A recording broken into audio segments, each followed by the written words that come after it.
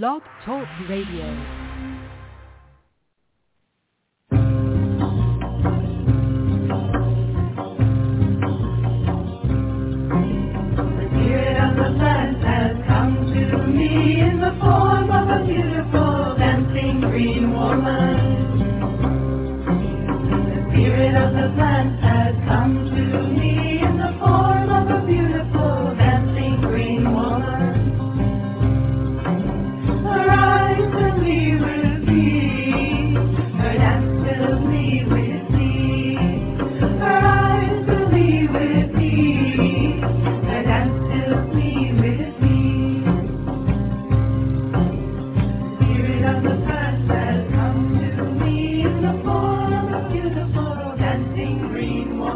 Hello and welcome. We're so glad to have you with us here this evening on Ask Herbal Health Expert Susun Weed, a 2-hour radio show each Tuesday night.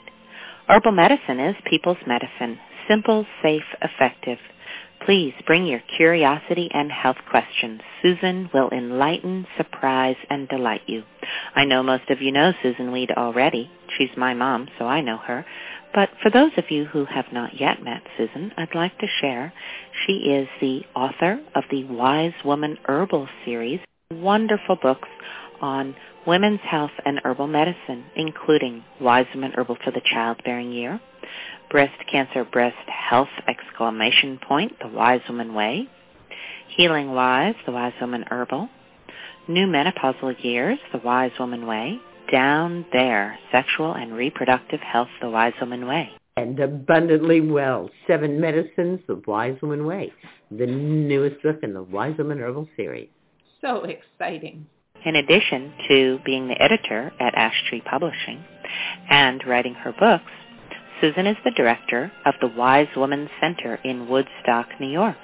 The Wise Woman Center is open to the public on appointment-only basis. She offers weekend workshops, intensives, and apprenticeships throughout the season. Susun is also available to you online via wisewomanmentor.com. There you can go and view her weekly e-zine. You can subscribe to receive a notification via email each week, or you could join her mentorship program. Susun also offers distance learning correspondence courses and online courses. The wisewomanschool.com. Join us there for colorful, instructive, easy video courses, including Easy Herbal Medicine with Susun Weed, Happy Knees, a cancer diagnosis, adaptogens for long life, and Abundantly Well companion course, wisewomanschool.com. You can also just go to her website, susunweed.com, where you will find thousands of pages online with recipes, articles, art features, and so much more. Well, for now, let's see what Susun has to share with us this evening. Thank you, and welcome, Susun. Thank you, Justine, and welcome, Sarah Ellen. Hi, Susun. How are you doing this evening? Oh, I think I am ready for what might be our first frost. Oh, wow. You're on a different... We're dancing opposite with weather right now. We have a lovely day and having a little warm Well, it's spell. a lovely day, lovely, warm, sunny days, which is why it gets cold at night. So you're going to have your first blanket. Clouds are like a blanket. Yeah. So when it's rainy and cloudy, the heat stays down by the ground. Then when it clears up and we have these beautiful sunny days, that's when the nighttime temperatures get really cold. Yes, that's what we had last week. The pasture behind us was covered in frost in the morning. And yes. And yes, well, I'm thinking I might see that when I look out my window tomorrow morning, but we'll see. Yes, and daytime temperatures in the 70s. Wow, we did not. Now, we weren't that lucky. we had the daytime temperatures to go with. Well, they were in the 50s and low 60s, but windy. The wind here can really get you. Yes, yeah. And, hey, the last workshops of the year this weekend, Seeds and Roots, on Saturday, and it's supposed to be a beautiful sunny day so we can be outside gathering seeds and roots, hooray. And then Sunday, a 50-50 chance of rain, and we'll be talking about adaptogens. So if we have to stay in, it's not the end of the world, although it's always fun to go and hide in the mangrove vine. Aw, wow, wow. Yeah. Sounds like an exciting weekend. 2 classes and a moon lodge too, right, on Friday? And a moon lodge, I was going to say, in the last moon lodge of the year as well. So, wow, now I have to make a schedule for 2024. I already know I'm going to be out at the Midwest Women's Herbal Conference again. Linda Conroy and her team that got it together said to me, and I had actually noticed this when I was there, they said, we have so many conference attendees who are totally new to herbal medicine. And I think it was something like maybe half of the women there this year in May were real newbies. So when we said wise woman tradition or infusion, they were like, huh? So she asked me if I would come and do an intensive on the basics. Oh, I love that. So I'll be doing that as a pre-conference and then teaching at the conference. We're going to do a heightening our shamanic senses weed walk. And she asked me to do the Fats Volley again. I taught Fats Volley last year, and everybody loved it, where we get up and play fat molecules. And that was it's so much fun. One of my best memories is the Albany nurses doing that. The who? Big long chain of them snaking through the room. Oh. It was great fun.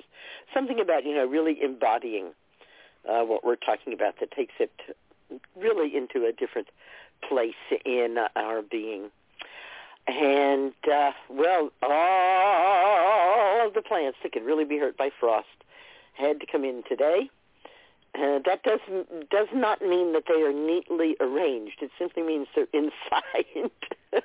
I still have my work cut out for me. To make it so that I can live and the plants can live and we can share the space. Right now they are taking up far too much room, but that's all right. I think I can consolidate that. Redecorating for the season. Redecorating for the wintertime, exactly. Exactly. And so what have you been doing? Oh, goodness. Well, today was super lovely. We tied a record. I think it hasn't been this warm this late in October for like 60-something years. So that was really enjoyable. Yeah, it was. We are having like a true warm front, which we were not having last week. And but it is supposed to start raining tonight and then rain for the next 4 days before it gets cold. And then we prepare for our first freeze next week. So this week, I've just been doing barn stuff mostly. I adopted 2 new chickens to the flock, and they're doing really well. I really enjoyed meeting the woman who had been raising them. She really loves her chickens, so I feel like I feel the love of the chickens. Yeah, they were so loved with her. So they've just added some brightness to the coop. That was, there was already some there, but they're just, I don't know, that's been fun integrating them into the flock. And I finally got the bright idea to put some stalls in the goat stall. So you know how you have yours so neatly stalled, each in their own spot. Yes. And I had too much chaos going on in the barn because I did not have that. So I was just separating them into 3 different stalls, 9 goats, and it was just too much sometimes. So now I have more separators, dividers, and it's been a nice week with that. So can actually be a little vicious with each other in close quarters. Yes, that is why first we had two. You know, when they're outside, if they like butt each other, there's room behind them to give, to bounce. Mm-hmm. But when they're in a barn where there's walls, they can really hurt each other by butting each other up against the walls. Yeah.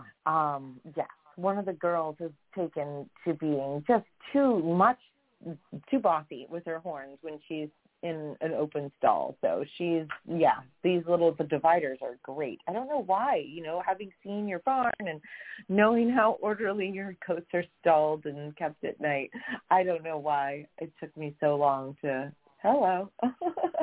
Because most people freestall goats. Yeah, I mean, that is definitely what I've seen here, but they don't have horns, so correct. Mine do. Yeah. Yes. Yeah. Right. So even with the stalls, we have on 2 occasions, one at the place where I learned about goat keeping and once here, had a goat break her lead or break her collar or break down the wall and actually kill another goat. Oh, my goodness. Yeah, I can believe it because it's just really horrifying when it happens. You think, oh my gosh, how could she do that? But they don't get that the other one can't take it because they can do that outside.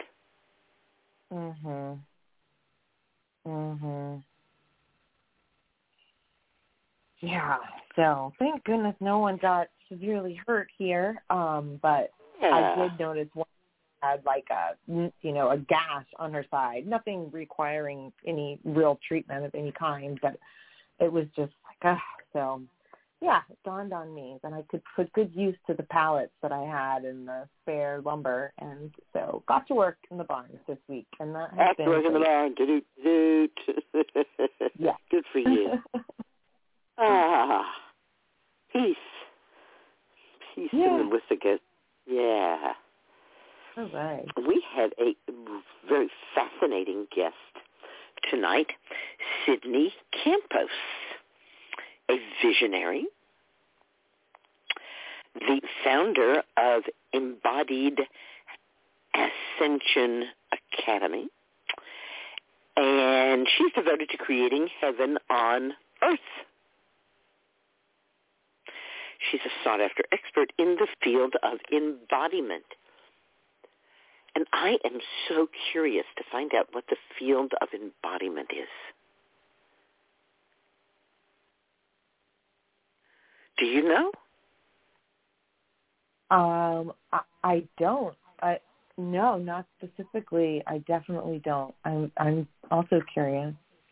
I hadn't even read that. We will be here, Sarah Ellen and I, at 9 o'clock when Sydney Campos shows up to tell us about the field of embodiment, which she is a sought-after expert in. And you can hang out here with us until then or go away, do something else, and come back at 9 o'clock East Coast time to hear Sydney Campos. Anything else you want to talk about or share? No, thank you, Susan, for asking. Then, do we have any questions? I do see a hand that has already gone up, and I will remind everyone listening that if you have a question and would like to speak live with Susan this evening, all you need to do is press 1, and we'll get your hand up in the queue, and I will announce your area code when it is your turn to be on the line. All right. So with that, we have 3 hands that have pressed 1, and we'll go to the first hand raised from the 908 area code. From the 908, you are live with Susan. Good morning. It's not morning. Oh, hello, Susan. It could be morning where you are. You could be calling from somewhere far away. But I take it that you're not. Good evening. Good evening, Susan and Sarah Ellen. It's Carol from New Jersey. Hey, Carol. How are you? I know you both are well. Yes, and you? Yes, as well. I was wondering, Susan, if you could speak about lungs, about preparing our lungs for the, upcoming fall and winter, and what suggestions you have for keeping ourselves really healthy as we start the fall and winter. The reason that we think of the winter as a time when we get more colds and flus is primarily because we breathe air that is dry. Oh. So I was thinking today when I was outside with the goats about how important it is to have natural light and to take your glasses or your contacts out for at least part of the time that you're out in natural light. It's a very important way that your body prepares itself for the changes of seasons, because the light is kind of different now, isn't it? Yes. And your body really registers that difference when you give yourself that outdoor light, and helps change you at a cellular level so you're more resilient to changes of temperature. And that's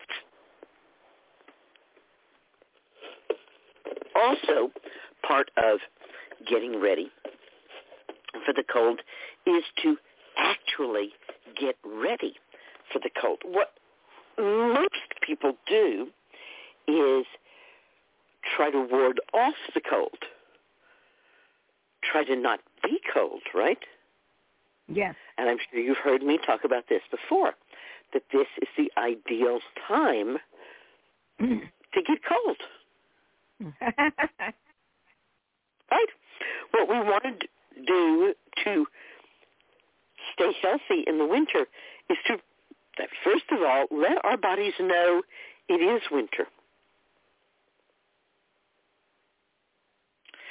So if by now you're wearing a hat and gloves and a coat, your body may never know it's winter.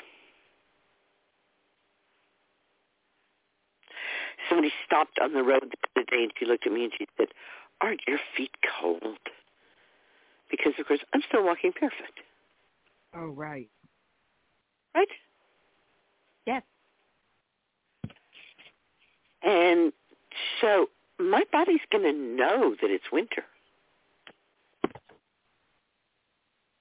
It's not, just suddenly one day get cold. Like, my body has been registering the change in the light and the change in the temperature of the ground and the slant of the sun. And so all of those things help my body know what needs to be done to encounter the changing seasons. I may have mentioned at some point, but it really sticks with me, that I used to get emails from this group. I'm sure they're probably still in existence. I don't remember their name, but they purported to be people who were in communication with nature. And I'm sure they were. I'm not saying that they weren't. But I took leave of them when I got an email from them around about this time of the year, which said, "It's going to be cold. You need to go outside and tell the plants to be cold."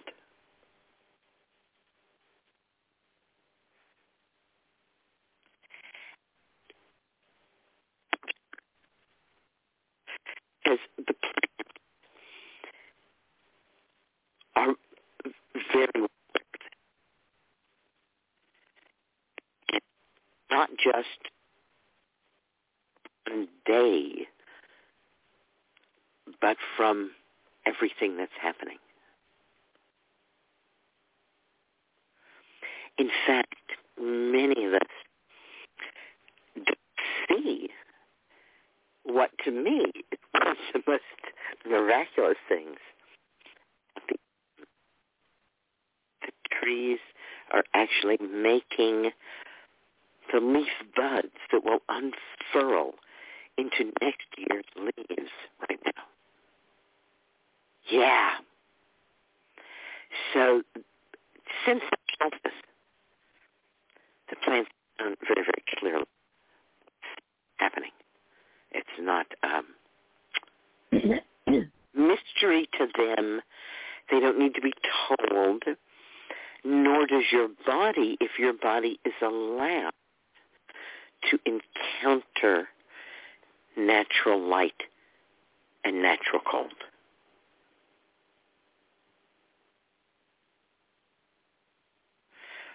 And then, of course, do all of those things that you already do. Keep drinking a quart of nourishing herbal infusion every day. Keep eating your well-cooked meals of food that's as local as you can get it, and that's organic in the right places, which means your fats and anything that contains fat, like nuts or grains or beans, meat, eggs, dairy. People often start at the end of the spectrum that doesn't really make much difference, and that's the fruits and vegetables. I certainly have nothing against organic fruits and vegetables. If you have access to them and you can afford them, absolutely. But if you can't afford them, you're going to do better for your health by affording organic butter than by getting even organic strawberries. That said, what remedies have you made for yourself to carry into the winter should you need them? Oh, I haven't made anything. Which is why all of my teachers always told me to make 2 years' worth when you made it, because yes, there might be a year when you just don't, for whatever reason. Right. So do you have any remedies left over from last year? I might have purchased. I have some echinacea from quite a while ago, and I know you'll say it's still good, echinacea. And of course it's still good. Why wouldn't it still be good? Yeah, no, I've heard you. Yeah. Mhm. And yeah. that's good. So you have some echinacea on hand. Probably all I've made. Elderberry, of course, is a wonderful ally to have on hand. And many people like, in fact, to start sipping elderberry along about this time of the year. So I made, you remember when we were harvesting the peaches from the peach tree, and I was doing all kinds of things with the peaches, and I made some elderberry peach preserve kind of thing. And, I didn't can it or do much to it. It just kind of lingering in the refrigerator. Got a little fermented, and I cooked it with a little cinnamon tincture, since I was playing around with the cinnamon tincture. Nice.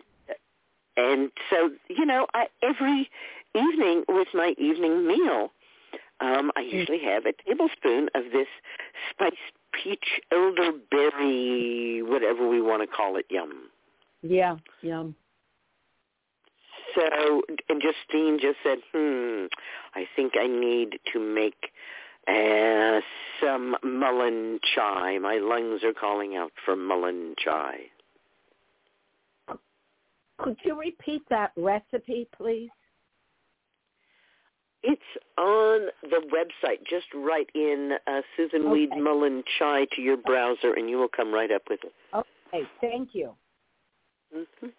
And it's basically mullein infusion, strained, and then half and half mullein infusion and milk. And you can buy chai spice, Frontier sells chai spice. We just dump it out on the table and pick out the peppercorns. Oh, yes. Because, of course, we don't want the pepper in it.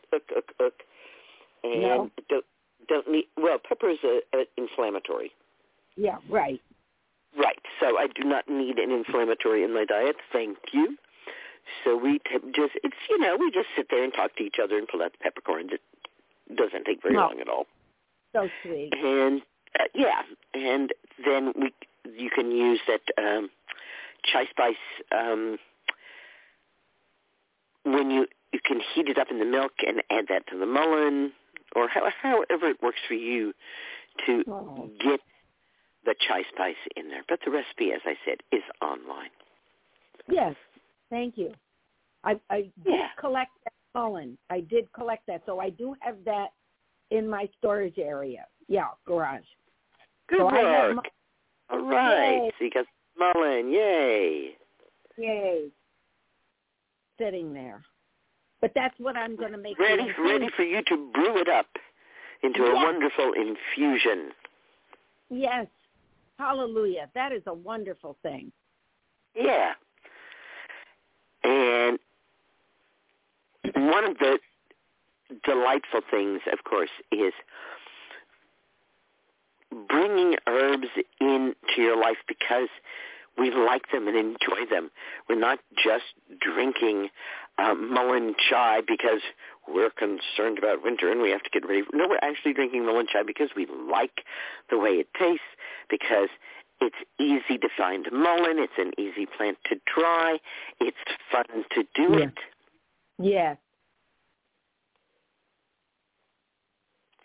So all of those things, because, of course, one of the aspects to me of herbal medicine that is very important is that it connects us to nature. Yeah. Given an opportunity to remember that we are cared for.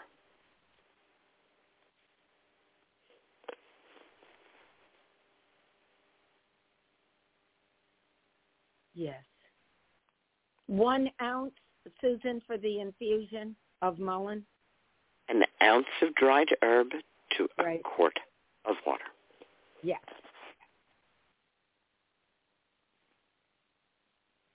You're welcome. Thanks for calling, Carol. Lots of love to you. Thank you. Love you. Love you so much. Love you. Thanks. All right. And I'll remind everyone, if you've got a question this evening and would like to speak live with Susan, please press 1, and then we'll get your hand up, and we'll see you waiting in the queue. At this time, I see 3 hands that have pressed 1, and we'll go to the next in the 505 area code. In the 505, you are live with Susan. Hi, Susan. This is Mary. Hi. Hi, Mary. Hi. I just wanted to say, well, so many things, but mostly that my garden has been the best that it ever has been in the dry, high Santa Fe mountains. I have dandelions. I have some comfrey. I have some yarrow. I have just one hypericum that's still there, and nettles, and it's just made a big change for me when I switched over to learning from you. It really, so, which brings me to, I have like 100 things in my apothecary, but 2 days ago, I made some, the sage. Okay, so I put it in some honey, and it was dry. And so I've been kind of like rolling it rolling it around, waiting for it to sink to the bottom, kind of like what the infusions do. And so tell me, do you know the botanical name of the plant you're talking? Whoops, I don't think I could hear that question. Say that again. Do you know the botanical name of the plant you're talking about? It's kitchen sage. I think it's... All right. That's what I wanted to know. It's a salvia. It's a regular sage. Yep, regular. Because you're in the desert, it could be sagebrush. Right. I have that too, but no, not in the tincture. All right. Okay. So when you say it's dry, did you cut up the leaves? No, I harvested a few weeks ago, I think. Maybe 3, 4, maybe a month ago. I cut the tops, and there was new growth, and it was all vibrant. It hadn't died back yet. And so I put it in the dark with air circulation and just let it dry. And then I was on your site the other day poking around, and I saw, sage honey. I need cough medicine. Dry, you have to do it with fresh sage. I didn't. You have to do it with fresh. Okay. You cannot do what you're trying to do. It's not going to work. Oh, okay. No, but it still tastes good. Okay. So you have to have fresh. Well, you have sage and honey, and they don't taste bad. But when the sage is fresh, there's an interaction between the water and the sage and the honey. Oh, okay. And the honey is sucked into the sage and actually crystallizes the sage, and it's been preserved for like forever. Okay. Well, I still have when some the sage is dried, the honey doesn't have any way to get into it. All you're going to have is dried sage and honey. Yeah. It still tastes good, but it still tastes good. It's not going to taste bad. It's not bad ingredients. It can't taste bad, but it's not sage honey. Okay, got it. That's what I'm saying. Got it. Mm-hmm. Yes, it still tastes good. It's not noxious or bad for you or anything, but it is not sage honey. The reaction isn't happening there with the dry. Correct. Hola, you're better off going out to your sage patch and harvesting more. Mm-hmm. Yep, I will. Chop it up very finely. Okay. It's important when we make remedies that the herb be chopped. Okay. We can't just toss whole pieces of herb in with honey and expect things to happen. Okay. Surface area. Correct. Okay. You got it. Surface area. Very important. Okay. Thank you. I completely understand that one. And so my winter question is there any steam, kind of like a facial steam for sinuses with maybe thyme or, I don't know. I was just thinking of moistening the dry sinuses. But then Carol spoke about the mullein, so that's on my list as well.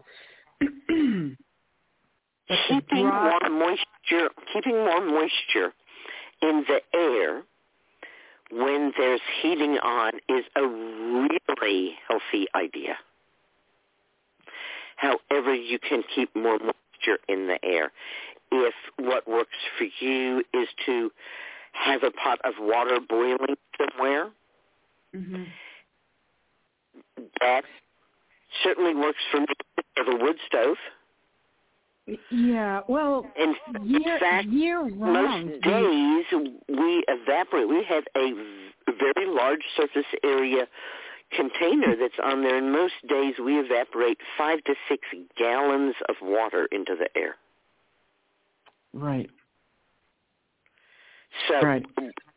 what I often see is when people say, oh, yes, we're putting some humidity into the air, we're talking in cups, not in gallons.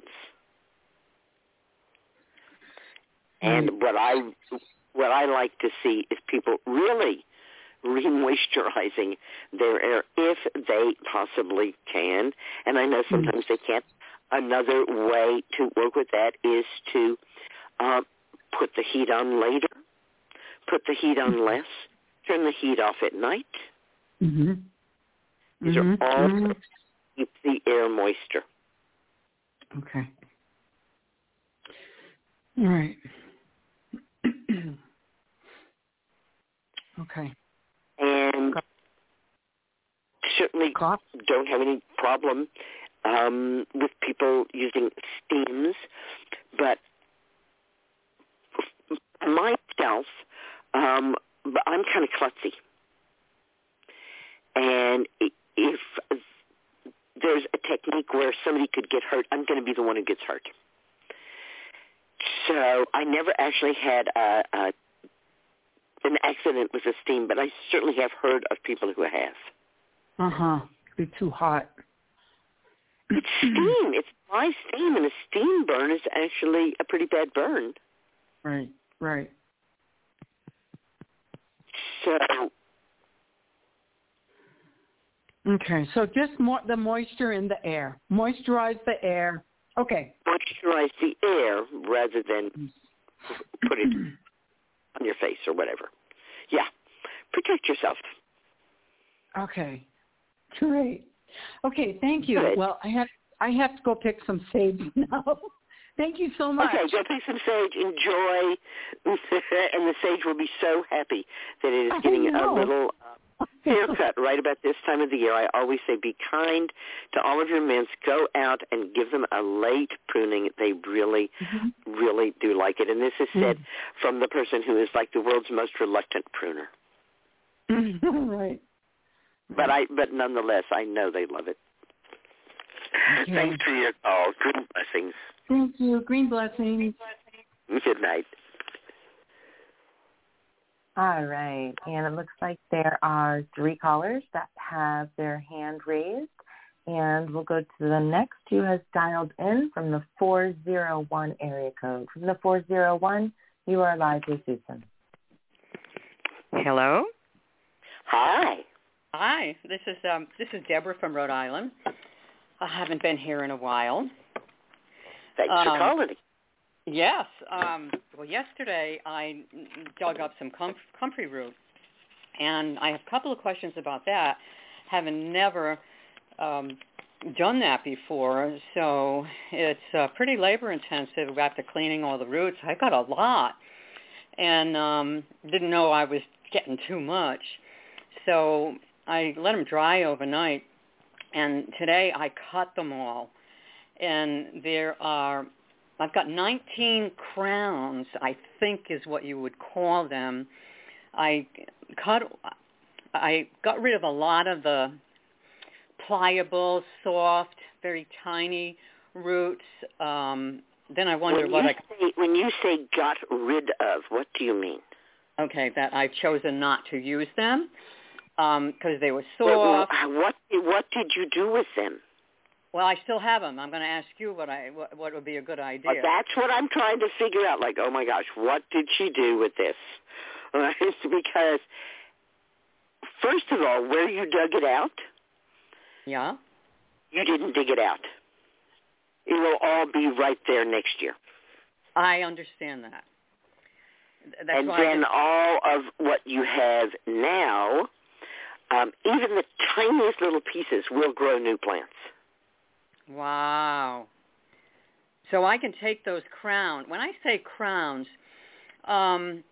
they're several roots all grown in together, seemingly, and there's a hollow center to a big, fat space. And then when I cut some of that off, there's a lot of dirt inside in the middle. So I don't want to use that. Well, it's only because I have like a couple of quarts already, and I want to make a tincture, and I want to dry some, and I want to ask how you dry them best if you don't have a dehydrator. So I have little tiny ones, three quarters of an inch. I have inch and a half. I have inch and 3/4 circles. And then I have hunks and chunks, little ones, like the tip of your finger. So I have them all sectioned off. I get a lot of Virgo in my chart, even though I'm a Libra. So I've got all the little ones together, all the big ones. So I'm not sure whether to dry the bigger ones, the little ones, put what in the tinctures. I thought maybe the chunks because... Tell me what you're going to do with the ones that you dry.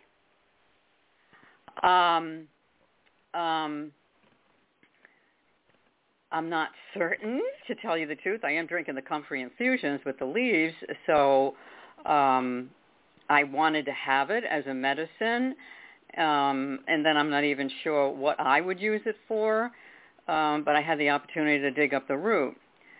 What are your suggestions? Don't dry What do you use dried root for? My suggestion is don't dry it. Oh. Because? I've never used dried comfrey root. Oh. You tincture it? I rarely use comfrey root. I drink comfrey leaf infusion. I drink a lot of it. Yeah? Well, darn. I drink at least a quart every 5 days. Yeah. And sometimes more, and I've been doing that for 35 years. And I've made wound remedies occasionally from the roots, but after the first time I let somebody dig a root in my garden and she dropped it, and instead of my orderly dozen comfrey plants, I had a 13th one where she dropped a tiny piece of root. I just stopped digging the root. I didn't see any need for the root. Okay. So if I had a bunch of comfrey root, I probably would tincture it because the tincture would be the most stable and last the longest. There was a presenter at the Comfrey Conference who worked with dried comfrey root, so you might want to check that out if you have access to the Comfrey Conference. And he has this really super-duper blender where he dries his comfrey root and then he blends it up and makes this really incredible stuff with it. So you wouldn't use it for a break, or say if you broke a bone, you wouldn't take it internally, a comfrey root? I thought that was bone knit. Or is the leaf do the same thing? The leaf does exactly the same thing. I'll be darned. I've only ever used the leaf to deal with broken bones.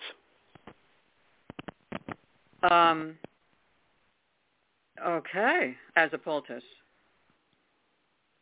And internally? I drink a quart of comfrey leaf infusion every 5 days. I know. When there's a problem, like a broken bone, then I drink a quart of whatever infusion is the infusion of the day. Plus, I drink a cup or two of comfrey that day. Okay. So I am, through the healing process, pretty much constantly drinking comfrey, as well as whatever other infusion is possible to me. And when I feel that that has healed enough, then I don't drink comfrey infusion every day, but just once every 5 days. But just what? You broke up. But just once every 5 days, as is usual. Yeah. Okay.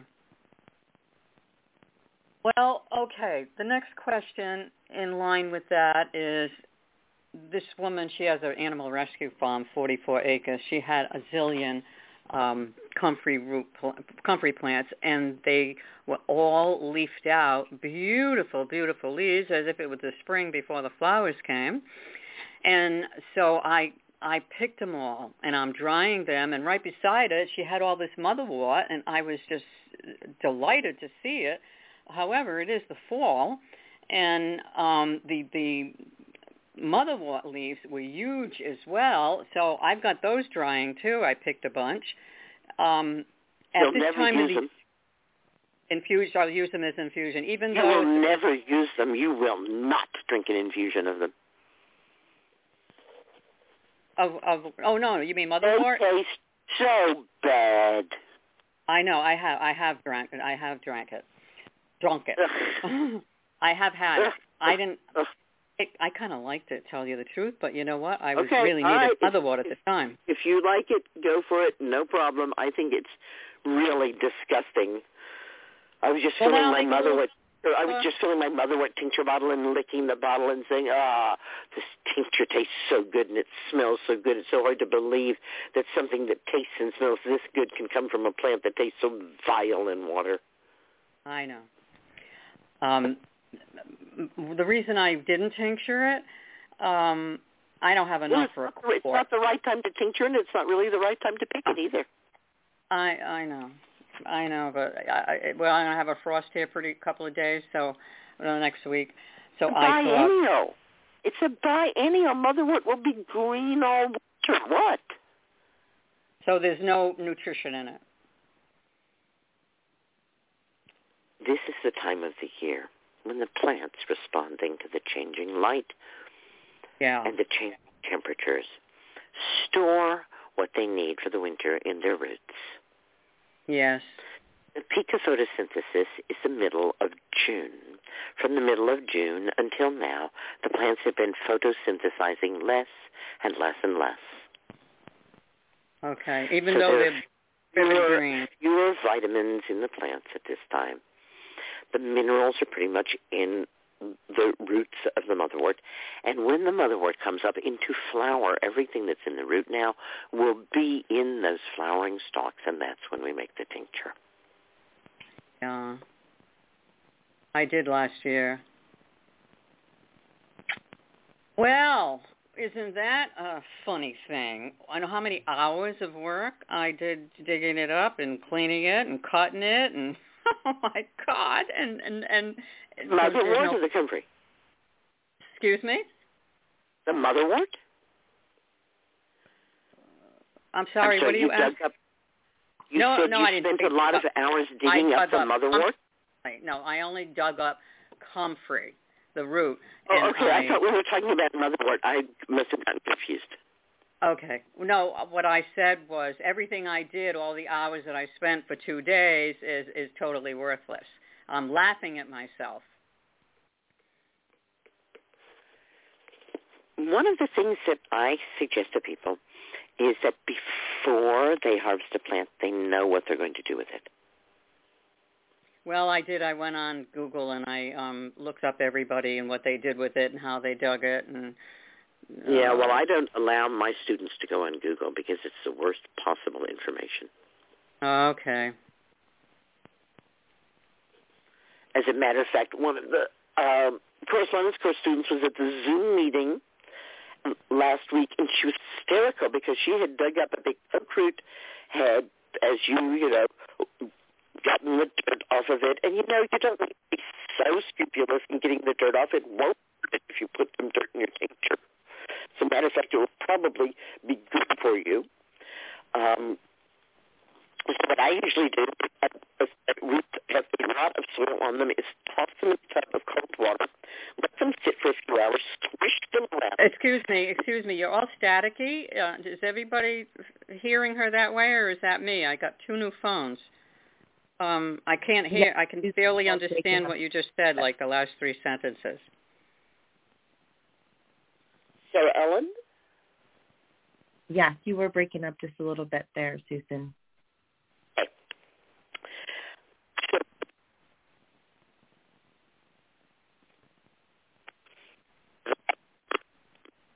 No, I can't hear anything. You're not coming through at all.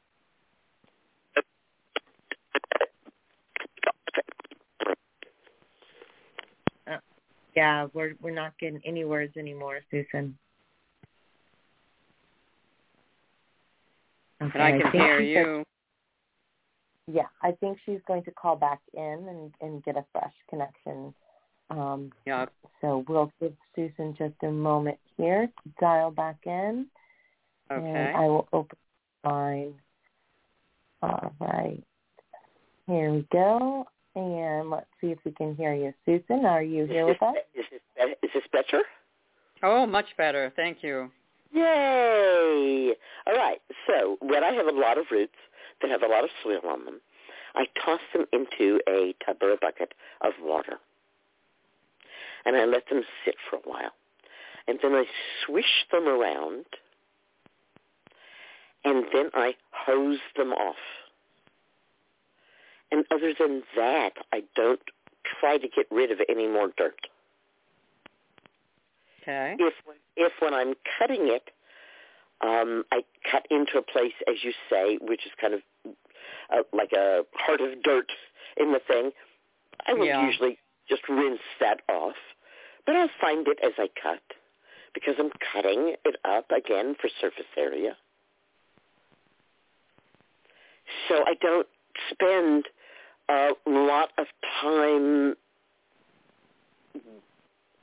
trying to make the roots immaculately clean.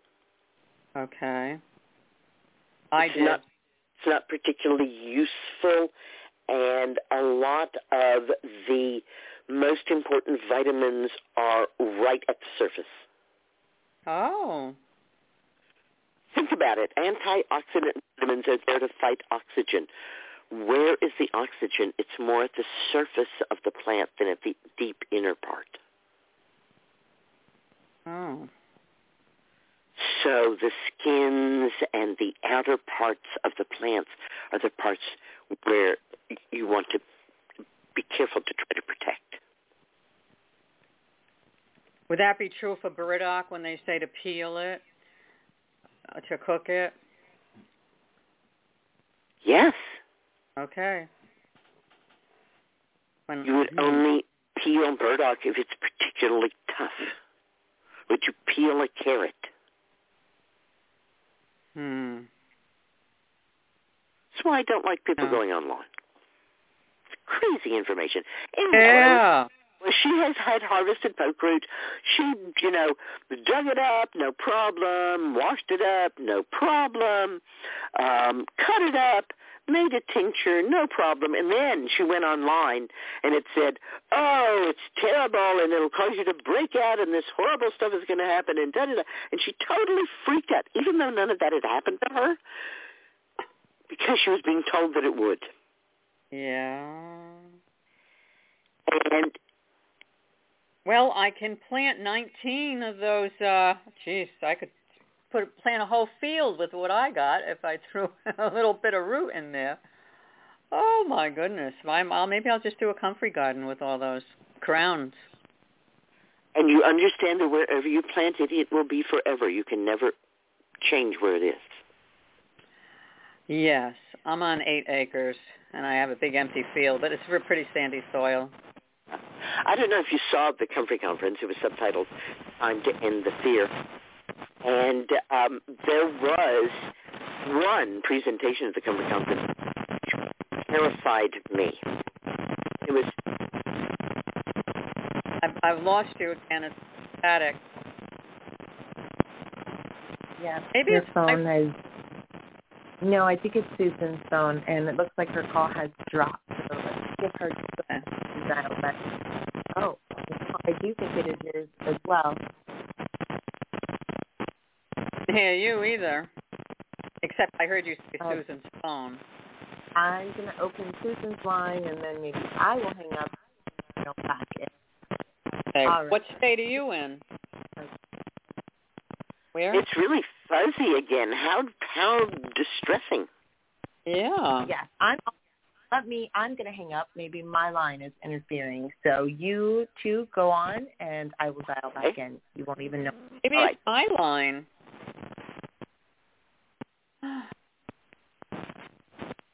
Let's see. Is that better with her gone? Still No, kind of fuzzy. No, it's not. Yeah. And, of course, I guess, what was it, last week or the week before, where they wouldn't even let us on at all. Oh. Yeah. None of us could get in. But I can hear you better, in fact, now that she is gone. Okay. So, yes, comfrey has to be put in a place where you're going to be happy to have it for the next 100 years. And the only frightening thing at the Comfrey Conference was a 43-second video in which we drove past acre upon acre upon acre of comfrey. And the person said she had planted it 30 years ago, and she planted 3 plants. Oh, thank you. Oh, man, I'm so glad I called this evening. Oh, okay. The overzealousness of a newbie here. So, I'm really not a newbie. I'm 73. Where you plant this comfrey, it will live forever. One of my past apprentices got a scholarship and was asked to work in the garden, and the head gardener asked her to dig up the comfrey patch and throw it in the compost. And she said, you do not want me to do this. And the head gardener got really kind of fierce with her and said, I'm going to get you thrown out of here unless you do exactly as I tell you to do. And so she just kind of gave in and said, all right, I'm going to dig all of this comfrey up, and I am going to throw it in the compost pile. That's what you want? That's what you're going to get. And she went back the next year, of course, out of curiosity. They had to abandon a 1-acre garden because they spread the compost on it. And it was wall-to-wall comfrey. Oh! Wow.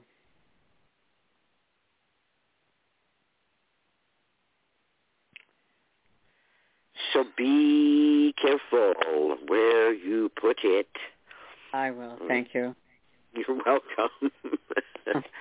And, make some tincture of it. You can dry it. You can keep it on hand. The difficulty with roots is that they attract insects. In the jar, no less, or while they're drying. I generally don't keep things in jars. Okay. I don't have room. I would have to have 2 more houses if I kept my herbs in jars. Yeah. Because the jars take up a lot more space than brown paper bags.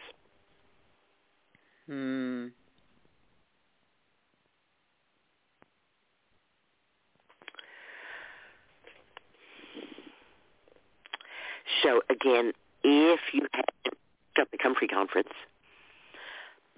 that's really what I would urge you to do. You will get such a delight and hear so many people talking about comfrey, and hopefully decide what you can do with what you've got. Whatever you decide to do, it's going to work out fine. Don't worry about it. Okay. Okay? Okay. Thank you. You're welcome. Green blessings. Bye-bye. Bye-bye. All right. And it looks like we have 4 callers that have pressed 1 to let us know that they've got a question. And the next is dialed in from the 619 area code. From the 619, you are live with Susan. Hello? Hello.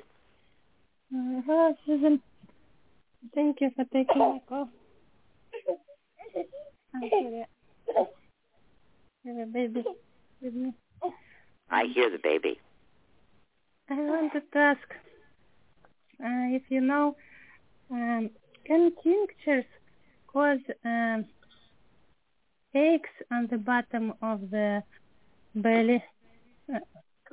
Because recently I'm having aches in that area, and I started to do tinctures first time in summer, and I tried one of them recently. It was calendula flower tincture, and a tincture of what? I'm sorry. Calendula. What flower? Calendula flower tincture. Go ahead. And I noticed those eggs kind of increased, and I stopped. I'm sorry. What did you notice? The eggs on the bottom of the belly, like around the pubic bone, in that area. And I stopped, and it seemed like... I'm having a hard time following. Are you talking about a person or the tincture? Tincture. So there's something on the bottom of the tincture. Is it like white? No, I'm talking about my sensation after taking the tincture, and I'm wondering... Sensation after you took the calendula tincture? Yes. Okay. And I was wondering, could it be related to... How much calendula tincture did you take? I started from 5 drops and then increased to maybe 15. 18. And what kind of alcohol did you use to make the tincture? 80 proof vodka. So, first of all, let me say that it's not very useful to make tinctures with 80 proof vodka. When we make a tincture, what we are doing is we are drawing into solution things that are in the plant into our tincture. In order for that to happen, there has to be a difference between the plant and the liquid that we've put it in. When the vodka is 100 proof, then there is a difference. When it's 80 proof, there isn't a difference. I learned that 80 proof can be used if you keep it longer, like not 6 to 8 weeks, but I kept 12 weeks. You are wrong. I don't know who did that, but they're wrong. Longer doesn't do thing because it's a process that's not working. Letting it sit longer isn't useful. It can't do it. It's called osmosis, and the stuff in the plant has to go into the vodka, and that happens because of the difference. You can let it sit for 20 years, and there's not going to be a bigger difference. I see. So can you tell me why you were taking calendula tincture? Because this was the first tincture I made that was ready, and I wanted to see if I have any reaction to it. And also in one of the podcasts you mentioned that it's good for women's health, to fight cancer. So let me ask you this: are you drinking nourishing herbal infusion? I currently drink nettle. You're drinking nettle. Are you weighing out 1 ounce? Yes. Okay. And brewing it overnight. It's sitting overnight. Usually I do 24 hours. I'm sorry? 24 hours. Too long. You're going to kill yourself. Okay, I'll do overnight then. Oh, no more than 4 overnight. 4 hours or overnight is the longest. Certainly not 24 hours ever. Because it will go back? Because the nettle contains protein, and if you let that protein sit for 24 hours, there's a good chance that it will make you sick. Mm-hmm. And I don't want you to be sick. Mm-hmm. Okay. Thank you. And so you think those tinctures I made over the summer, I should get rid of them? To me, the most important thing to do is to drink your nourishing herbal infusions. In general, I take tinctures when I need them. Then taking tinctures isn't something we do to be healthy. Tinctures can't make us healthy. Tinctures help to deal with problems that we have. Mm-hmm. It's the nourishing herbal infusions that make us healthy. So that's what we focus on. And not just nettle. That's not enough. There are 5 nourishing herbal infusions. Oat straw, comfrey leaf, linden, red clover. Yes, I plan to add other to some.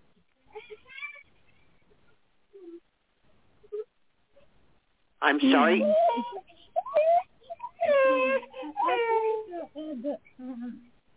Others too in the future. You are drinking of the other infusions. No, I'm going to add them. Good. And they're not all together. They're one at a time, right? Uh-huh. Yes, Good. I remember. Good. And I'm really glad that you made a calendula tincture. And what I'd like you to do is to start off by using it externally. Mm-hmm. If either you or the baby have a minor injury, put a little calendula tincture on it. Okay. Okay? And if I have lots of other tinctures made with this 80 proof alcohol, those are not will be not helpful to take internally? Very difficult to make a good enough tincture when you don't have good enough alcohol. Mm-hmm. So let me be very clear. Most people say in order to make a tincture, you have to use grain alcohol, which is very high proof. And I have pioneered the idea of being able to use a lower proof alcohol.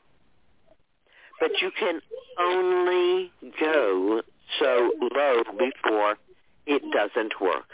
And 100 proof is the lowest you can go and have it really physiologically be effective. Now, that said, placebos work. And placebos work even when we know they're placebos.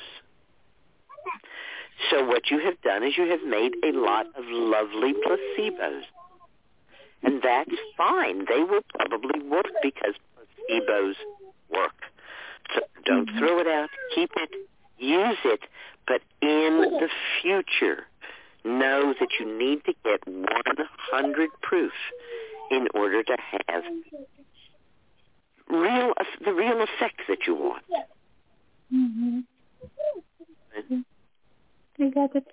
Thank you. Taking more of a tincture that hasn't got out of it or letting it sit for longer are ways that will not work. Mm-hmm. I understand. Do you understand what's happening in the tincture? Yes. That there is a process by which the difference between the fluid in the fresh plant and the water in the fresh plant and the amount of water in the tincture that sets up a flow like a tide, like a pull. And 80 proof vodka is 60% water. Mm-hmm. It's too much like the plant for that flow to get set up. Mm-hmm. 100 proof is only 50% water, and that makes a big difference to setting up that flow that we're looking for. Mm-hmm. I understand. I will start over. Yeah. So go ahead and use those tinctures, and I'm sure, that they will be wonderful, and you made them with love, and yourself and whoever else uses them will have that love and will receive that healing. Mm-hmm. Thank you. And may I also ask about the pain on the bottom of the belly? What point I need to think about serious, exam? Because I'm having on and off. You have a pain in the bottom of your belly? Yes, around the pubic bone. And it started a few months ago. Sometimes comes, then disappears. And recently it was bothering me almost every day. And I thought maybe it's not pinches, maybe it's because I'm wearing a baby and she's heavy. And I also have bladder roll up. Maybe it's because of this I'm having this pain. But now, I don't know. Certainly all of those things could be possible. It's hard to know from what you're saying, and it's a very good question, at what point you might want to say maybe someone else should look at this pain. Because it's a little hard for me to really clearly understand what you're saying. And so what I ask myself in that situation is I actually ask my body, is what I'm doing good enough, or do we need some help here?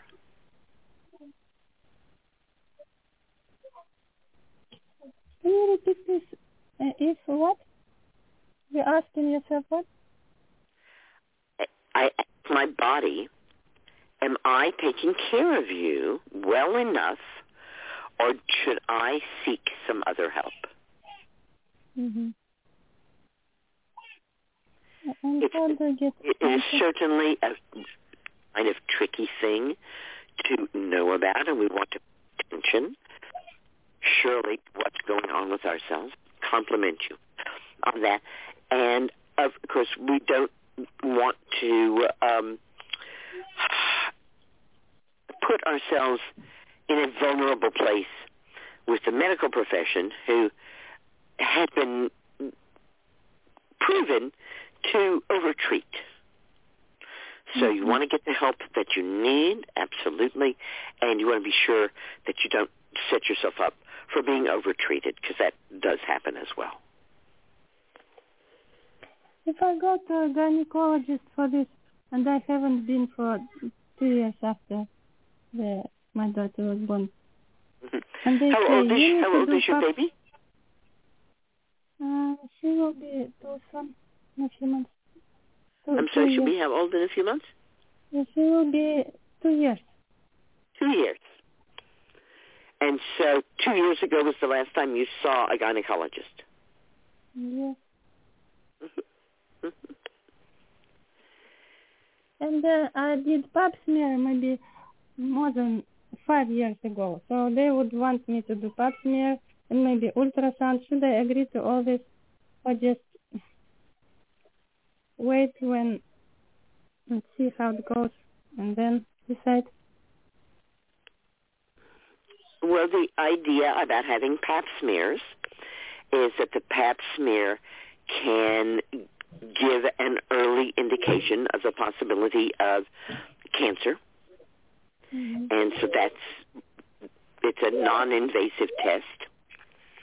Again, the biggest problems come from overtreatment, because if they find human papillomavirus, they go a little crazy about it. And yet, probably most and most of us just clear it but they'll, jump up and down because they don't want you to have cancer, and it can lead to cancer. So what I usually say to women is you have to kind of judge your life. If you are in a stable sexual relationship and eat well and take care of yourself, then probably a pap smear during your fertile years every 3 to 5 years will be adequate for you. If you're not in a stable relationship but sexually active and may have more than one partner over a period of a few years, and or may not have the means to eat as well or take care of yourself as well, then a pap smear every 2 years is a very good idea. I think I consider myself belong to the first group. So if it's more than 5 years, I can safely do it. Mm-hmm. More than 5 years when I last them. And again, as your situation changes, right, then it's a non-invasive test that basically the only problem with getting a pap smear is that you could be overtreated if it finds something that they think could lead to cancer. Other than that, the test itself is the equivalent of taking your fingernail and scratching the inside of your cheek. Mm-hmm. A small wooden spatula is used to scrape a little mucus from the cervix, just like using your fingernail against the inside surface of your cheek. That's smeared on a glass slide, and it's looked at under a microscope, and then we can see what's going on there. Mm-hmm. Yes. And the ultrasound, do you consider invasive or not? Ultrasound is not invasive, but in general, it's not a needed test. It's not invasive, but there's no reason to do an ultrasound. An ultrasound is usually a diagnostic test that would be done if we want to diagnose something. So if you're saying there's a pain and they say, well, we need to do an ultrasound to diagnose what could be causing that pain, that would be a diagnostic use of it. Mm-hmm. I know that in some places they are trying to convince women just to have regular ultrasounds just for the whatever of it. And I don't like that at all, because those ultrasounds are almost certain to find cysts in the ovaries, which will be benign, and yet the medical profession won't consider them benign, will consider them as a possibility of cancer, and will push a woman in that situation to have her uterus and ovaries removed. Mm-hmm. Which I do not think is an appropriate choice. Mm-hmm. So once again, the ultrasound is pretty safe, but can it lead to overtreatment? It certainly can.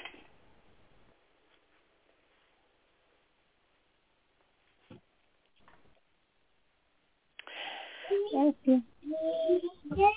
Blessings. Thanks. Bye. I guess I'm going to go on to the next person. Thank you so much for your question. Green blessings. Good night. Thank you very much, Susan. Have a good night. Thank you. Mm-hmm. All right. And it looks like our next caller has dialed in from the 845 area code. From the 845, you are live with Susan. Hello, Sarah Ellen. Thank you, Susan. Hi. What's up tonight? Hi. Calling from the high woods. How are you? I'm well, and you? Well, I'm very well, and I'm very touched by your last caller. I understood every word she said. Oh, good. Because I lived it. I know what she's going through. And it just puts me in tears because I didn't realize that I was holding on to that part of my life. You had that same kind of pain in your belly? Oh, yeah. Oh, yes. Oh, yeah. And what was it? Yeah. Well, it felt like, it got so bad, it felt like a bowling ball, and when you went to the bathroom, it felt like, just like pitchforks or something, you know? Was it a fibroid? Was it endometriosis?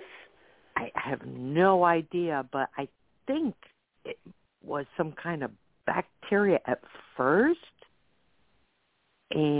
But I want to just fast forward to the ovaries.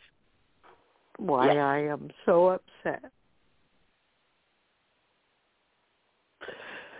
My grandson's mother went in for a simple pap smear, cervical, stage whatever 1 cancer, let's just laser this stuff and get rid of it.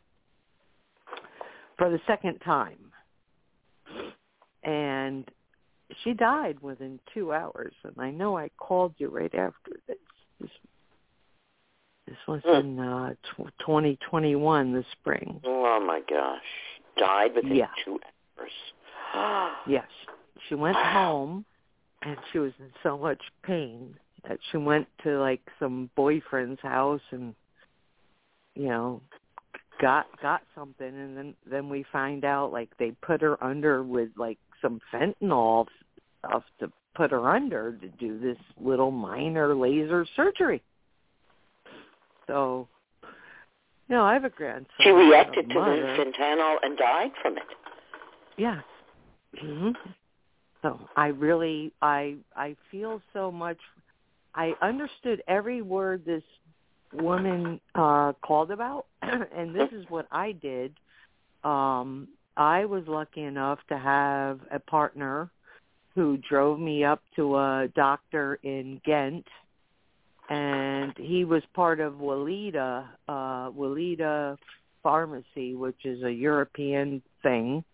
I don't even know if it's a pharmacy. It's a company, They sell skin care and oils and creams and stuff like that. But they used to, and I believe they still do, have a division of doctors that they will recommend. So I was lucky enough to go, and he gave me a couple things from Walida, and I think they still do have them. So if she could get a Walida doctor, that would probably be very, very helpful at this stage. But in the second stage, around, I don't know what it was, probably 3, 4, 5 years later, I started getting the ovarian cysts. And I went to the hospital, and I was lucky enough to have, another European doctor who said, normally we would do surgery for this stuff, and, it's like a golf ball and take it out. But he said, try the castor oil packs on your belly. Yep. Shrunk them right up. Yay. Oh, like a charm. Like a charm, hurrah. No more pelvic pain. So yay. That's my declaration, and now I can stop crying because I lived through that, and it was hell for a long time. I hear you. I hope that she's still listening, and that Weleda is Weleda, Weleda. That's right. And that's a good idea to first take your pain to a non-modern doctor. Of course, many people feel kind of stuck that they have to go to the regular doctor because they couldn't afford to pay for somebody else. You know, that's the funny part. I'll never forget how kind my boyfriend was to say he would pay for it, and it was $250 back in 1987. Yeah, these are good solutions, but sometimes there's solutions that some people just can't afford. But it saved my life. And it saved your life and saved your body. And so my teachers have always said to me, you can afford it. You just have to find a way to afford it because you can't afford not to do this. That's what they always said to me was, you just do this because you, and if I said, I can't afford it, they said, yes, you can, because think about what it would be if you didn't do it. That's what it means to be back in the saddle again. That's exactly what that means.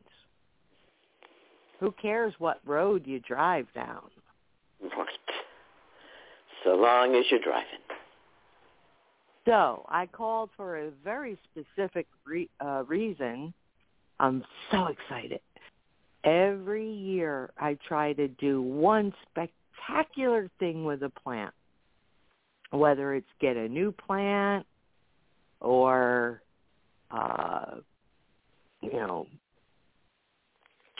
eat a new plant, live with a new plant, something, And it's not always accidental. Sometimes I do it on purpose. So one of my favorite apiaceae is parsley and Italian parsley. And I am just like, oh, gosh, over the moon. It's my, lily pond of plants. I can't get enough of it. And I think I might have one of the same books as you, but I've been doing container gardening too. And I grew a second-year parsley plant, and the roots are, coming out of the ground like little carrots. Like carrots, right? Aren't they gorgeous? I just transplanted mine today to bring it in for the winter because I wanted to have it kitchen. And it was really like carrots. The roots were so huge. Yes, so huge, and like the size of my fingers. And parsley root is an herbal medicine. It's good to cause you to pee if you can't. I've never tried it, and it also increases menstrual flow and breast milk. It sounds like it really unclogs the whole really female. Right? Pull the plug, and it all comes. Right, and when you feel heavy like that, especially at the bottom, I think that's what we want. We want that empty feeling, bleh. Yeah, there it all goes. Yeah. Yay, parsley root. I've never tried it before. Have you? I'm sorry? No. No, but you have a plant too, just like me. So when are you going to harvest it? Well, I don't know if I'm going to harvest it. As I said, I just transplanted it, and I thought I had one plant, but there were 4. Wait, because it's a biennial, so it was given to me for my birthday last February. Yeah. So this plant, is not quite a year old at this point, right? No, so you got till next year.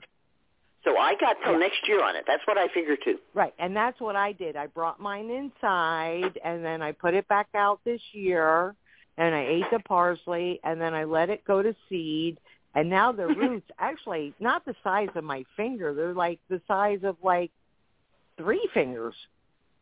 Well, if it's a biennial, the roots from the ones that went to seed are useless. You can't use the roots of the ones that have already gone to seed. There's nothing in those roots. You can't? Aww. If it's a biennial, if it's a perennial, you can. But I think it's a biennial. That's what you said. You just said it's a biennial, and that's what I think. Yeah, it is. And the biennial root, a biennial root right. at the end of the second year is useless. Nothing in it. You're right. Nothing left. It all went into the seed. It looks useless. It looks like a woody tree trunk. Yeah. Exactly. I waited too long. Okay. You have to get that root at the end of the first year. Okay. It's not that big the first year, though. It's like kind of puny. Well, that's what I know. The ones that I just transplanted today are huge. Yes. Really? And so if I wanted to harvest that root, this would be the time to do it. Oh, so what did you grow them in all year to get them so big? A tiny little pot, a 3-inch pot that's about 4 inches deep. Yes. Oh, I was so surprised that there was like 4 plants in there. They like to be root bound. Huh. There was nothing in there but parsley root, right? There's no room for anything in the pot. There's hardly any soil left in it. I wonder if the root must taste good. I'm not going to waste it, so I'm going to at least like grate it up and try to eat it anyway. Oh, wait, it's wood. It's not a root. There's nothing left in it. There's nothing to waste or to use. The plant has used the root by making it into seeds. All right. Well, that's what the plant did with that root. It turned it into seeds. Right. So I'll grow all the root. I'll grow all the seeds, and then I want to harvest any of them root. that you want to use to make parsley root something, you'll harvest at the end of the first year or the spring of the second year. All right, and I'll let some go just for the seeds in case I want more. And if any that you want to go to seeds, you can do that. Okay. But of course, the ones that you harvest the roots of won't ever make seeds because you'll harvest them prior to their making seeds. So one of the things you get one or the other. You get the roots or the seeds. You don't get both. Right. Well, one of the things I charge about your teaching is your root class, and I'm sorry I couldn't make it this past weekend. I was looking at the weather. It wasn't the past weekend. It's coming up this weekend. Oh, really? Mm-hmm. Really? Mm-hmm. So I can walk this Saturday. I can walk around the house with a.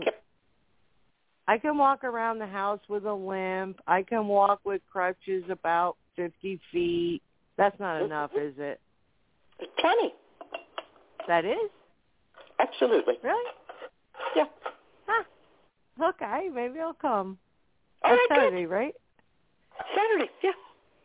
Huh. Okay. Well, I really want to try this parsley root, and I can't even remember why I thought I need it, and I know I do. I don't. No, never mind. But because I can't really remember. But it struck me that it was very good for childbearing years as a medicine. The root, and I've never taken the root, but I love parsley. But again, as a medicine, not as something to be healthy. And oh my goodness, look at what time it is. It's time to welcome our guest. Oh, yay! Yay, Sydney Campos. Welcome to the show. Sydney Campos is a visionary, energy healer, strategy and innovation expert, a transformational facilitator, and best-selling author of the Empath Experience, What to Do When You Feel Everything, published in 2018, and I'm Ascending, Now What, published this year, 2023. Sydney is the founder of Embodied Ascension Academy, co-founder and chief operating officer of ASCEND, and host of the Visionaries Souls podcast. Sydney's devotion is to create heaven on earth in all moments.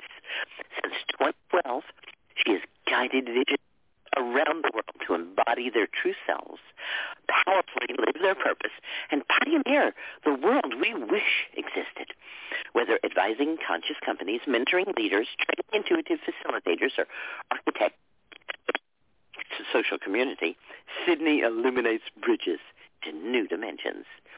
Sydney is a sought-after expert in the fields of embodiment, sexuality, intuition, and leadership, and has been featured in a lot of magazines, and we are thrilled to have you with us tonight, Sydney.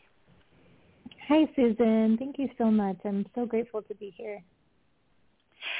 So when we were talking at the very beginning of the show about having you on tonight, I said that the very first question that I wanted to ask, which is, what is the field of embodiment? Because I have never heard of that before. Oh, cool. Well, to me, I speak about embodiment as the process of really allowing your energy, your spirit, your consciousness to physicalize in your cells, in your body, to go all the way in.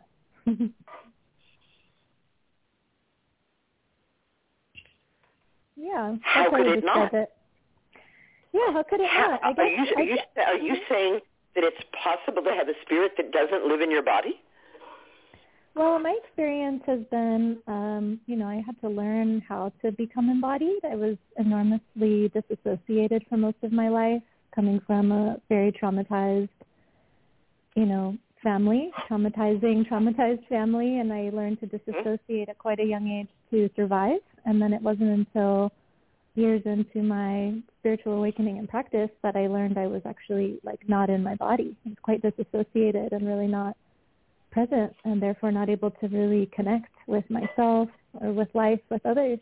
And then I really made it my practice to learn about what it takes to actually inhabit my body. So this is a trauma care that you're doing for people who've been in situations of trauma and have, for that reason, or perhaps others, not known that they are a soul in a body. Is that what you're saying? That's one way of putting it, sure. It's cool to be asked about it, honestly. I think it's actually, this term is used really often, and it's good to define it and actually explain what it means, because it seems like it's almost overused. It's trendy. I've noticed. I've never heard of it, and I'm pretty well read. Yeah, definitely. Over 55 years in a wide variety of alternative medicines, hospital settings, and so on, and have never heard of this particular thing. But I'm starting to understand what it is that you mean. And, of course, it's also very cultural. It's one of the reasons that I tell people not to use flower essences. I think that flower essences promote the biggest disease on this planet, which is the belief that mind and body, or soul and body, are separate. That's so interesting. I don't really understand what you mean. I personally really love flower essences and homeopathy. Embodied flower. I take an embodied flower, a real flower that's in its body, and I put it in water, and now tell you I have gotten the essence of it and thrown the actual body away. Boing! That's what you did to yourself over and over again. Oh, wow. That's such an interesting way to look at it. I never thought about it. A horrible thing to do. Yeah, it's a horrible thing to promote, because it promotes dissociation, to think that there's an essence. Plato is the one who talks about essence. And he says that essence is unchangeable, and therefore women don't have it. It's a very woman-hating word, essence. Yeah. I don't even like to use the word essence because it has such deep roots in women-hating. Wow, I've never heard of that, and I definitely use that term. Thanks for telling me about that. Mm-hmm. Yeah, to say that something has an essence is to say it is unchangeable. And wow, we don't want that now, do we? That's not what we mean. What we mean is this is the clearest image of embodiment that we've been able to find around this thing. And that can't be by getting rid of the body, now can it? No, we're here to be in the body and as the body. We're here to be in the body. Yeah. So when we take a plant and we throw away the actual plant and just have water left, that can't be healing because we have disembodied the plant. Wow. Yeah, my understanding of essences is that and I completely honor your vast experience, and I've just dabbled in like remedies and things that have really helped me over the years. But my understanding of flower essences and how I worked with them is that we're just getting like a really specific, like prescriptive part of the plant to help like with a very particular energetic. The flower is what part of the plant, Sydney? Mm-hmm. What part of the plant is flower? Well, it's the whole thing. It's the sexual organs. It's right? penis and vagina of the plant is what we're dealing with.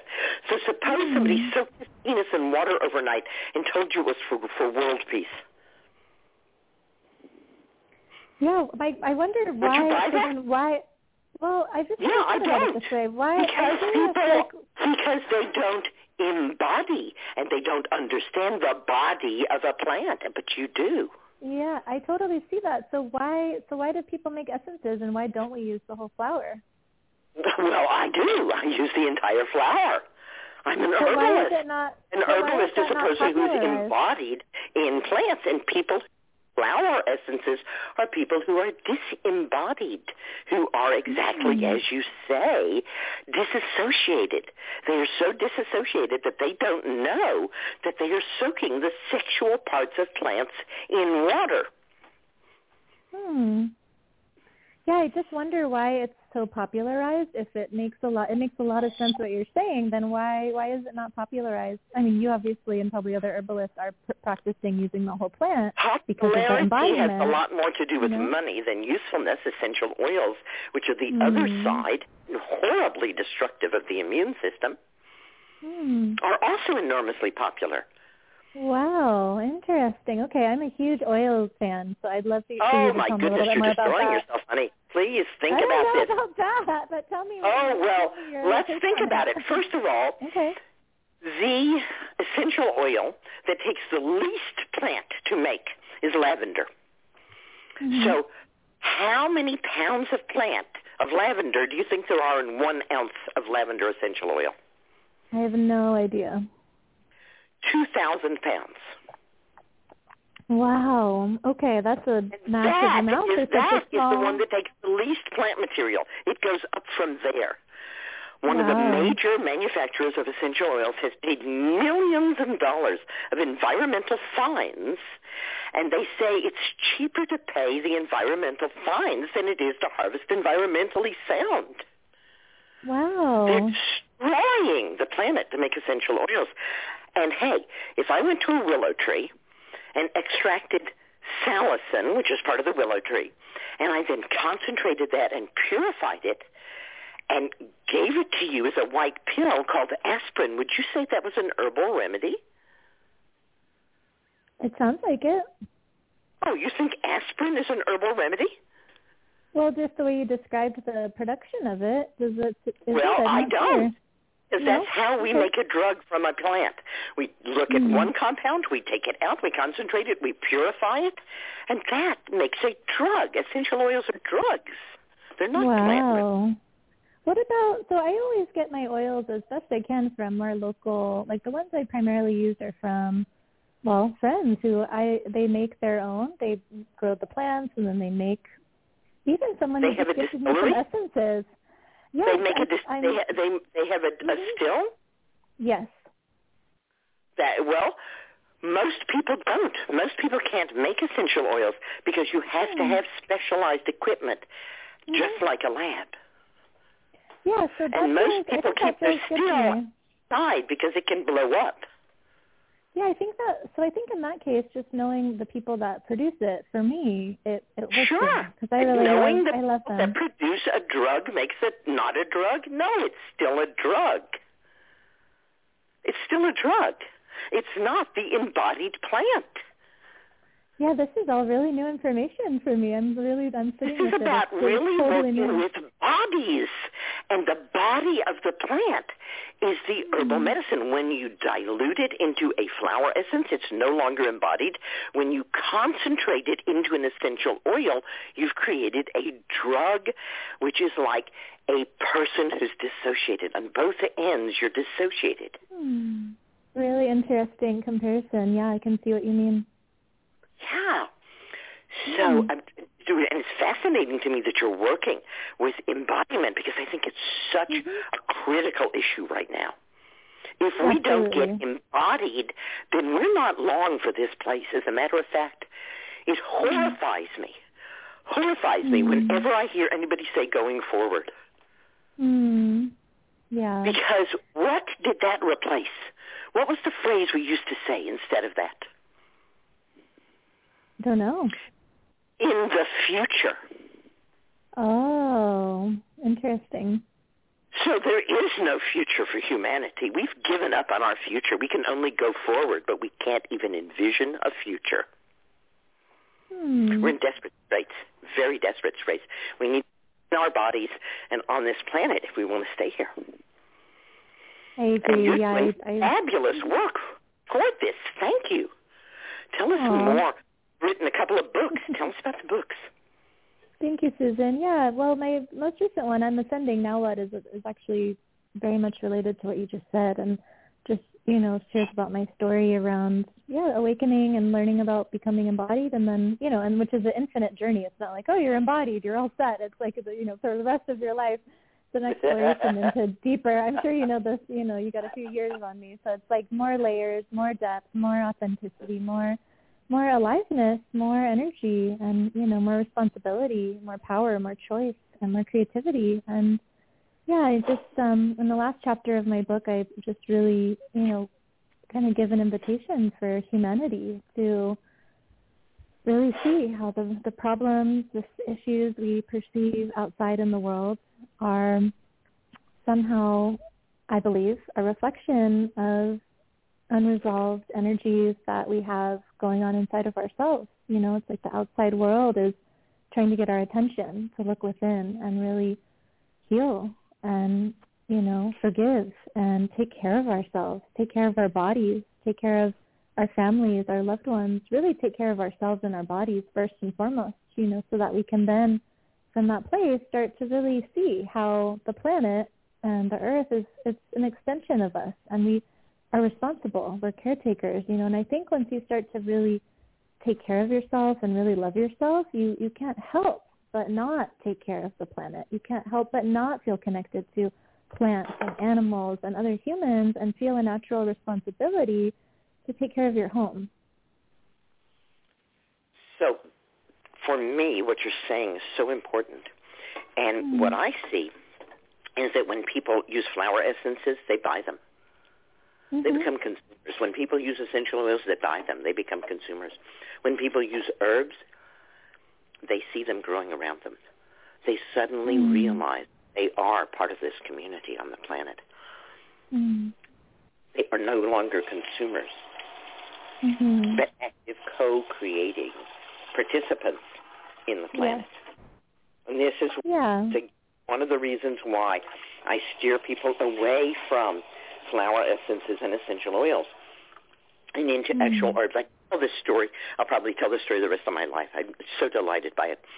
A woman in my senior yoga class came up to me and said, I've had this particular problem my entire life. I hear that you're pretty good. Do you think you could help me with this? And I said, oh, yeah, this local plant that grows everywhere, I'm sure would be able to help you. She comes back in 2 weeks. She said, you're right. My problem is gone. I cannot believe this. And she's like, I'm in her late 70s, and she's had this problem for over 70 years. Right, and bam, a common weed does it. And I said, well, it grows everywhere, da-da-da. And she's like, oh, no, I couldn't do that. I couldn't learn to do that. And then a couple of months go by, and she says to me, well, do you think I should buy this tincture from this place or that place? So I'm figuring she's run out and she needs some more. And I said, well, this weekend we're going to dig that root and make a tincture with it. Why don't you come over? And she did. And she was actually, with the help of the class, able to dig the root she needed herself from my garden, wash it up, cut it up, make her own tincture, and go home with that. Oh, beautiful. That feels so good. There would be no story if I had sold her as flower essence or an essential oil. Mm-hmm. What about for people that live in cities who are like, that's the closest they can get? One of my first apprentices, Robin Rose, went back to New York City and harvested every plant she needed from the sidewalks of New York for 3 years and completely cured all of her problems. Really? That's awesome. I love that. New York, tremendous place for medicinal plants. Cool. So plants grow everywhere. They don't just, and especially the plants I use, which are weeds. This plant that I turned this woman onto is a common weed found all over the world. Wow, hidden in plain sight, right? Right. So she is now connected to the earth, connected to her health, and realizes that she is the recipient of this gift. Beautiful. It's there's so something so healing when about you buy that. Something. Really different than when you are the consumer of it. Yeah, I think there's something around when you make your own medicine, too. I've experienced that. I mean, even with cooking, anything you're making to ingest, it's like you feel like the process of making it is encoding whatever you're making with your energy so that you can better metabolize, like, whatever the healing capacity or healing effect is. That's certainly possible. Wouldn't put it past you at all. So let's talk a little bit about being empathic and dealing with empathy, because I'm not so sure it exists. Oh, cool. Yeah, who knows? My take is that everybody has empathic abilities and is, attuned to a certain extent to be able to feel the world around us, especially as we become more connected to nature and the rhythms of the natural world. And that book I wrote and, started in 2017, and it was from an earlier part of my life where years before that even, I, first learned the term empath. I was in an energy healing session, and I just felt better than I had ever felt. I felt clear for the first time in my life, and I was shocked. I'm like, what just happened? And the healer told me, you're an empath. You've been sponging up all this energy around you. I was living in New York City at the time. And you've just been absorbing energy from everyone and everything around you. No wonder you felt so much anxiety and so much fear and, just so tired. And, it just started a new journey exploring, like, okay, knowing that I'm, unconsciously absorbing energy from people and places, environments I'm going into, like in my office or just on the train, wherever, and, even by collective events that are happening, how do I take care of myself? What do I have to do so that I can just feel better, so I can sleep well and not be so anxious and not be so afraid? And I started to learn, and I started to learn about meditation, energy healing, different practices. Boundaries. Yeah, exactly. Boundaries. Boundaries. Well, so this is another thing. Hooray! I am all for lines painted on your roads, stop signs at intersections.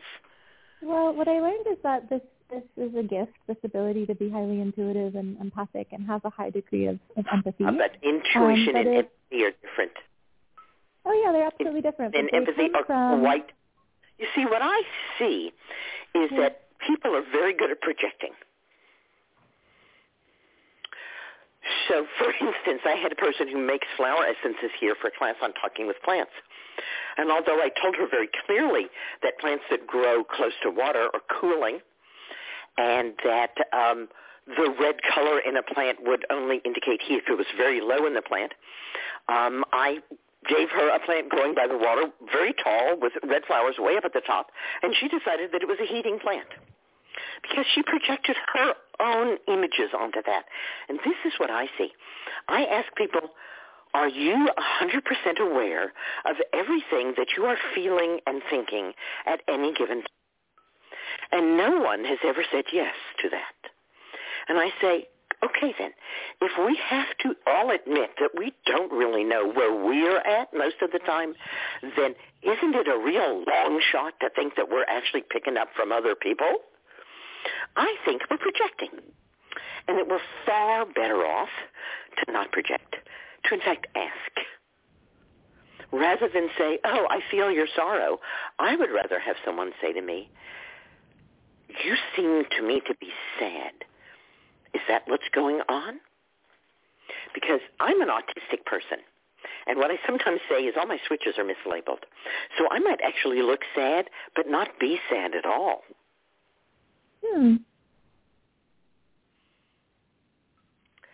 So people who, quote unquote, are empaths totally misread me all the time because they're not really reading me. Sure, yeah, I can see what you mean. But intuition is a whole other thing. And I do believe that we all have mirror neurons and that we are able to mirror each other, and this is where the idea of empathy comes from. But this person teaching you to set boundaries, what a marvelous, marvelous gift. And you do sound like a very intuitive person. We could say that everybody is, but I think more to the point, you're willing to go with it. Sure, yeah. Well, it's just become a gift that, and I love to share and also empower other people to awaken more of their natural abilities. And I was going to say that what I've learned is that, empathic abilities, intuitive abilities in many cases are formed in very traumatic childhoods where you develop multidimensional sense perception to track the environment and, to really to survive as a child, often before you're even aware of different dynamics or what's going on. You learn to definitely project and also sense, what's happening within other people around you and in the environment so that you can make sure you're going to be okay.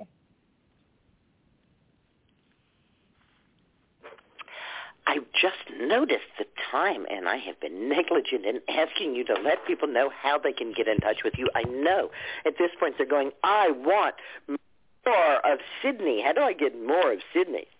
Thank you. The best way to connect with me is just through my website, SydneyCampos.com, and then I'm also on Instagram under my name, Sydney Campos, and you can find my books at all bookstores and online. And Sydney has an E in it. And Campos is like camp with O-S at the end. Sid Campos. And you can find her there and get lots more. I am sure your 2 books, and tell us the titles of your books again, please, are available everywhere. Yeah, the Empath Experience, What to Do When You Feel Everything, and then the new one is I'm Ascending, Now What? That's a very catchy title. What fun. Thanks. So is there anything we haven't talked about that you really wanted to talk about? I was just, it was great to hear your perspectives on 2 things I never really considered before, and the connection between disassociation and embodiment regarding plants and the way we work with different remedies. That was really fascinating, and I feel almost like challenged to sit with that information a little bit more. So thank you for that. And there wasn't much more I wanted to mention other than that, we're coming into the eclipse, and I guess what's been really alive for me this week and many others I'm connected to is just like a reminder to really take excellent care of ourselves and really tend to the inner child and like younger parts that might be coming up to really be just acknowledged and loved and accepted, and this is really the best thing that we can do for ourselves and then for the planet.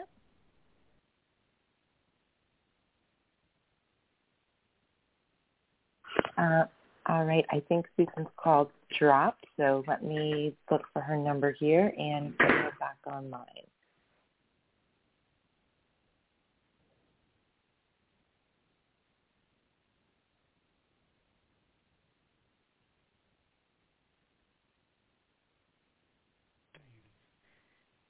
Reweaving the healing cloak of the ancients. And is Sydney back with us? Hi. Hi.